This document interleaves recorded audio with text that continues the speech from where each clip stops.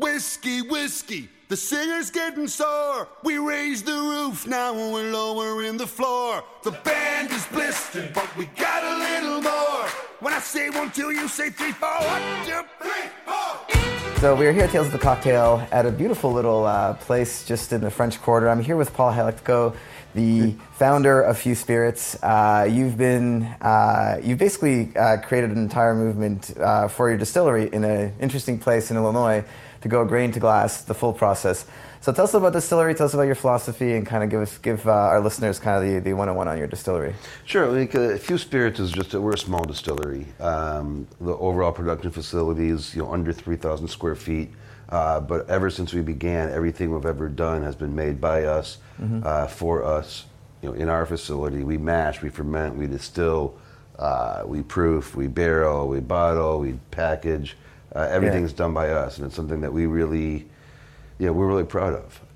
We're all kind of in the business of spirits in order to put art in a glass, and so we're there to create, and we're there to make, and we're there to be with each other and to make this art that we all have this weird and crazy obsession over, and share it with people. And so I think that's kind of been our philosophy ever since day one: is create, make new stuff, do cool stuff, and have a little bit of fun along the way.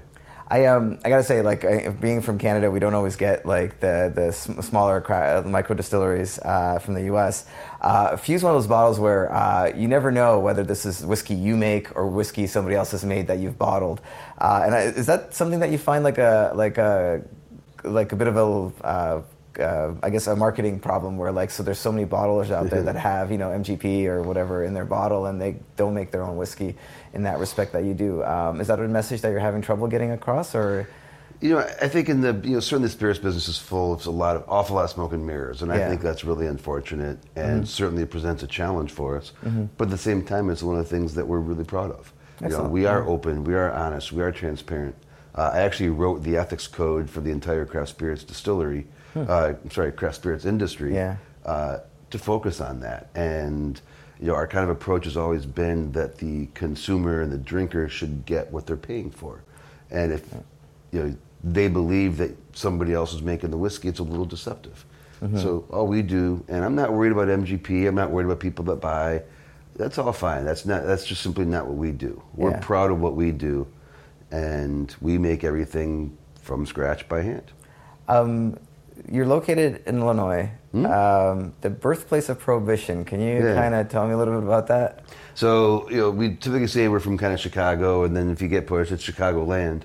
But where we're really from is a small town called Evanston, Illinois. Just shares our southern border is the northern border of the city of Chicago. Eastern border is, the lake. And so it's cool being in Evanston. It's where I live. It's where my kids go to school. It's where we've been, and we love living there. But the interesting thing geographically about that, because your listeners probably don't care where I live, but the interesting thing about being in Evanston, that's the birthplace of prohibition. There's a university in town called Northwestern University that was founded in the 1850s in kind of a no man's land outside of Chicago. And in order to protect the students at Northwestern from the evils of alcohol, the town's founding fathers actually started an entire city just to outlaw alcohol. Wow. The only reason the city exists is to prohibit alcohol. And so, as it was already a dry community, it served as a really natural home base for the women that were putting together the prohibition movement across the U.S. And so the second president of the WCTU was an Evanston resident named Frances Elizabeth Willard, who many people notice a similarity between her initials and our name, although of course that's just a sheer coincidence. Right, the official reason is you only bottle a few things. We only make a few things. You don't need too many things for a good drink, you just need a few. You can come home at night no matter what. You can always tell the truth that you didn't have too many, you just had a few. That's amazing. I love the name. The distillery. So let's go through your line a little bit. Let's talk about the whiskey that you're doing. We have 4 bottles here. One's a gin.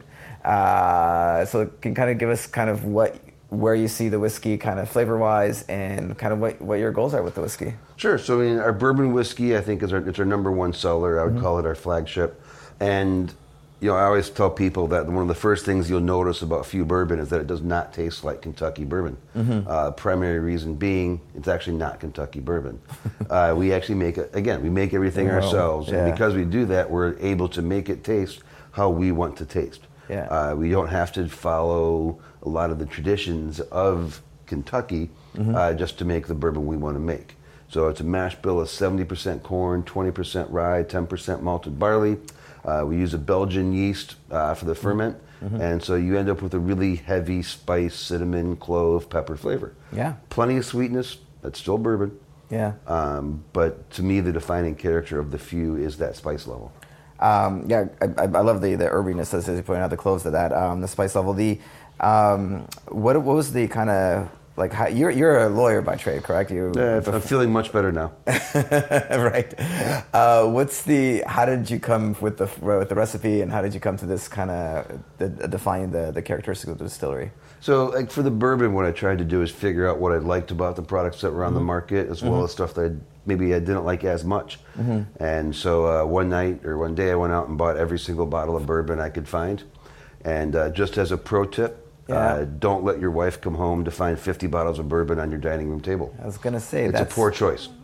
10,000 or more worth of whiskey in one day. There was a lot of whiskey, I'm not going to lie to you. But it gave me the opportunity to go through and really do side-by-sides and take notes and really understand what I liked about various products, what I didn't like, as well as then identify stuff that I thought perhaps was lacking in the bourbon market, somewhere new or somewhere different that we could take bourbon and try to do something that was going to be great. Yeah, because I mean, just going based on that, the oak levels on this are pretty light. They're not as heavy as you would find in a Kentucky bourbon.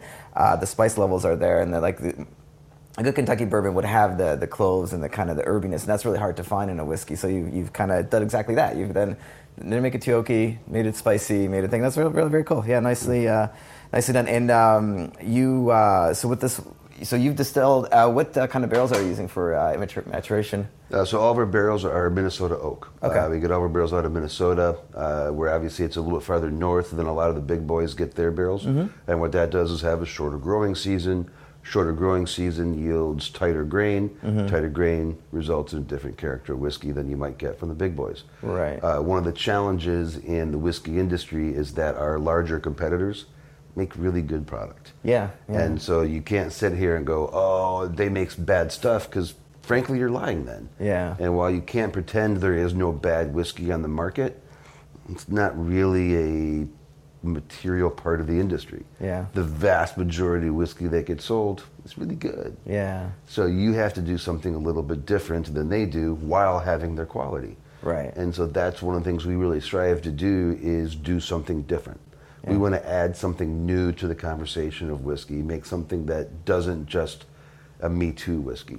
Belgium yeast. Why Belgium yeast? It used to be like the flavor of the best. Okay. We were looking for something that had that kind of spiciness, and we found a Belgian yeast that we thought really balanced out what we wanted. High rye mash bill, but the mash bill on the bourbon's not particularly different than you might find from some Kentucky bourbons. Yeah. But then we wanted to make sure we stood out and do something a little bit different. Right. So you get some variation based on the yeast and the oak you're using, kind of gets you the more flavor. Let's talk about the rye. So rye whiskey is it's our number 2 selling product, but probably our number 1 hype. Fantastic rye whiskey that still nobody really has anything like it. It's a mash bill of 70% rye, 20% corn, 10% malt, and we use a wine yeast to ferment the rye. And so you'll get a little bit of an unexpected kind of fruity ester kind of in the mid to the finish. Yeah, that's got that really nice sweetness, and that complements so nice to the spice as well. It's really nice, So plenty of spice from that rye, 20% corn kind of gives it a little bit more balance. And then the wine yeast really helps make it stand out. Yeah. Certainly in rye, I think that's one of the areas where perhaps it's the most smoke and mirrors in the whiskey business, if that's even possible. Because that's the MGP formula. They made that 95.5 rye, and that's where everybody bottles that. Yeah. Right. So if you get your 90, anytime you see a 95% rye, it's probably from Southern Indiana. Yeah. Anytime you see 100% rye, it's probably from Alberta, Canada. Yeah. There's really just 2 places, or at least until a small little craft guys started coming along. Yeah. There's really just 2 places you could get rye whiskey: Southern Indiana and Alberta. And like you said, they do a great job. This isn't even you're competing against a great whiskey. I certainly love the flavors of this. I do like the.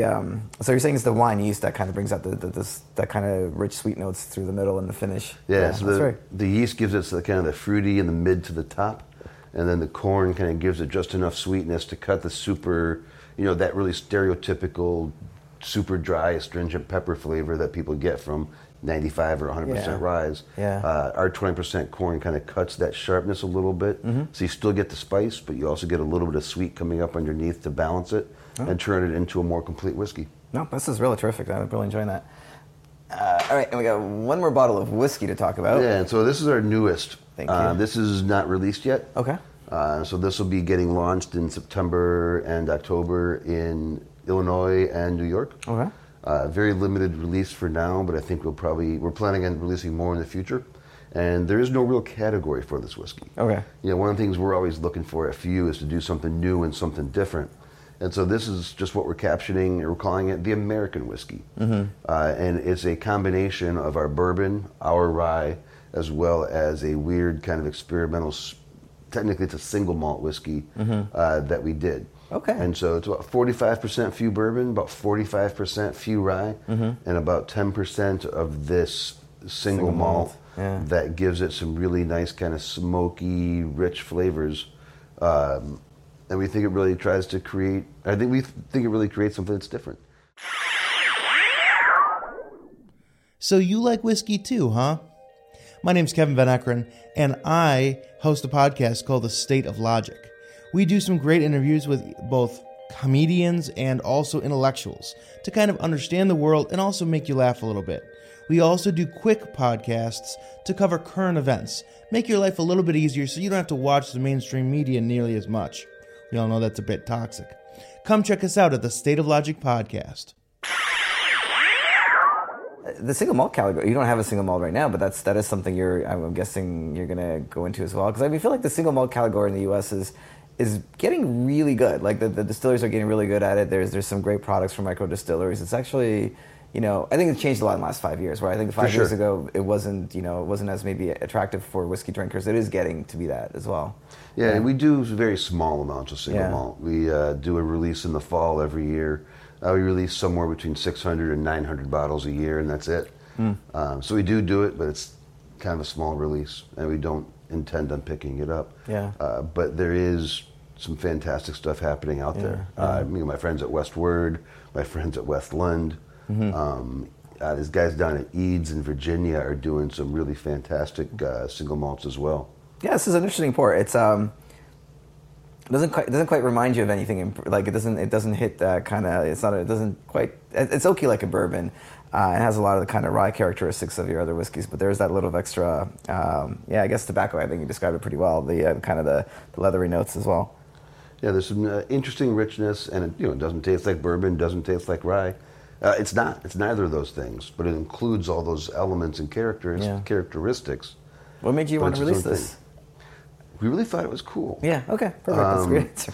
We had all this single malt we didn't really know what to do with. Yeah. It's a fantastic whiskey on its own, but frankly, we didn't know how to label it. Right. Because under U.S. law, it would technically be a single malt. Right. But to my own ethical and moral character, I would not call it a single malt because it's not 100% malted barley. Right, and so for listeners, that's a great point. Malted barley, or single malts in Scotland have to be 100% malted barley, otherwise it's a blended malt. Correct. A blended grain, yeah. But here in the U.S., it's the 51% rule. It's a bourbon, it's 51% corn, and if it's 51% rye, it's rye. If it's 51% malted barley, it's malt. And so legally, I agree with that. And you disagree with that because the confusion is obviously there. Most consumers wouldn't. Those words are so well recognized as 100% malted barley. You wouldn't get that impression that there was a blend of different grain. So what is your malted barley grain combination like? The American whiskey, it's only 75% malted barley. Yeah. And what makes you choose that number? Like, what's the why 75%? What's the? We're experimenting and trying to find a right balance. Yeah. So this was a heavily smoked malt that we used. We wanted to see what happened with a really smoky. Where'd you smoke it? What's the? Cherry wood. Okay. Nice. So a little bit, the smoke itself is a little bit softer than the little more acrid, phenolic peat that people are used to. It's a little bit sweeter. It's not quite as heavy. And I love a peated malt as much as the next guy, if not more so. Yeah. But in Chicago, we don't have peat fields. Right. You're not going to get those same. We just don't have it. And so it doesn't make sense to me to use peat. Sure. I love it. Yeah. But it doesn't make sense for me. Well, and listeners of the podcast know I have a terrible nose for peat. As far as if there's a little bit of peat, I won't smell it. I need a lot of peat. Like an Octomore, I understand there's peat, and Bowmore's kind of my limit. Like, oh yeah, this is peated, but it's a very kind of secondary thought. My nose so I don't pick up any smoke on this whatsoever. No, it's super subtle. It's so subtle. I know some people are like they'll smell this like, oh my god, it's smoky, but it is super subtle. So tell us. So you opened up a distillery. Tell us kind of like, do you have a story from like kind of the early days of like trials and tribulations of being new in the industry, and really at a time where there wasn't as many, people were starting to open up a lot of distilleries, but like there was must have been a lot of growing pains in the early years, like choosing equipment and everything else. It was hard starting out. And I'm sure it's still hard now as well. It remains hard. Yeah. But it's just different. When we started up, there really wasn't anybody else doing what we do. There's maybe 30 to 50 guys across the country doing it. Yeah. There's nobody. There's certainly some, the crazy genius of the business were ahead of us. I'm by no means the first. Yeah. But we were super early actually making our own stuff. Yeah, because that was really that era where like a lot of it was just starting out really in many ways. We're not the first. I'm not pretending we're first. Yeah. But we were early enough that there really weren't resources, and trying to get people to even just return phone calls was hard. I bet, yeah. Trying to buy a still, all the still manufacturers would be like, "Who are you?" Right. Nah, we're not even going to return that phone call. Yeah. And trying to find people that can work with you on, grain specs and so on. And we were small. We weren't buying enough grain to make it worth their while to do anything special for us, but we wanted grain one way, and so we rejected a whole bunch of shipments of grain because nobody believed what we wanted. Right. Getting barrels is super expensive when you're only buying one or two at a time. And I think just one of the things I just remember is the kind of first day when everything was delivered, and I'm sitting alone in a room with pieces and parts of stills, and there's a boiler unattached over in the corner, and just kind of sit and look around going, oh man, what have I done? The cushy lawyer career. You're gonna go back to the courtroom. Oops. It's been really rewarding. 7 years ago when we started up, I was alone in the room, and now we've got a team of 16 people extending across, all over the country, and doing some really fun stuff, and I think kind of making a difference. At least I'd like to think so. How many people actually work at the distillery? Like, what's your how many people work at the distillery that you have? So right now we got about 16. But at the distillery? Yeah. Well, at the distillery itself, we only have 7. And then we've got a group of guys over at our rack house where we do the barreling and bottling and harvesting and a lot of the processing. We've got some other people out in the field, and it's really rewarding working with a group of people that are dedicated, passionate, and creative. Where do you see Few being in like 5 years? What's your plan as you build out the distillery and that? As we build up, we continue to want to do great things. Yeah. Our goal has always been to make the greatest whiskey on the planet. Excellent. Yeah. And I don't think we're ever going to get there because I don't know how you define the greatest whiskey on the planet. Yeah. But that's what we're striving for each and every day, and trying to get better and better whiskey into people's glasses. Oh, that is awesome. Where can people buy your products in the U.S.? In the U.S., we're sold across about 45 states. Yeah. In Canada, we're in Ontario a little bit, as well as Quebec. We're sold across Europe, China, Japan, Australia, New Zealand, Panama. Hey, Panama loves their whiskey. I've been there a couple of years ago, and I was really impressed. They had a good presence there. It's awesome. Paul, thank you so much for coming on the podcast and sharing stories and your whiskey as well. I really appreciate it. Thanks for having me. Yeah, cheers, Paul. Cheers.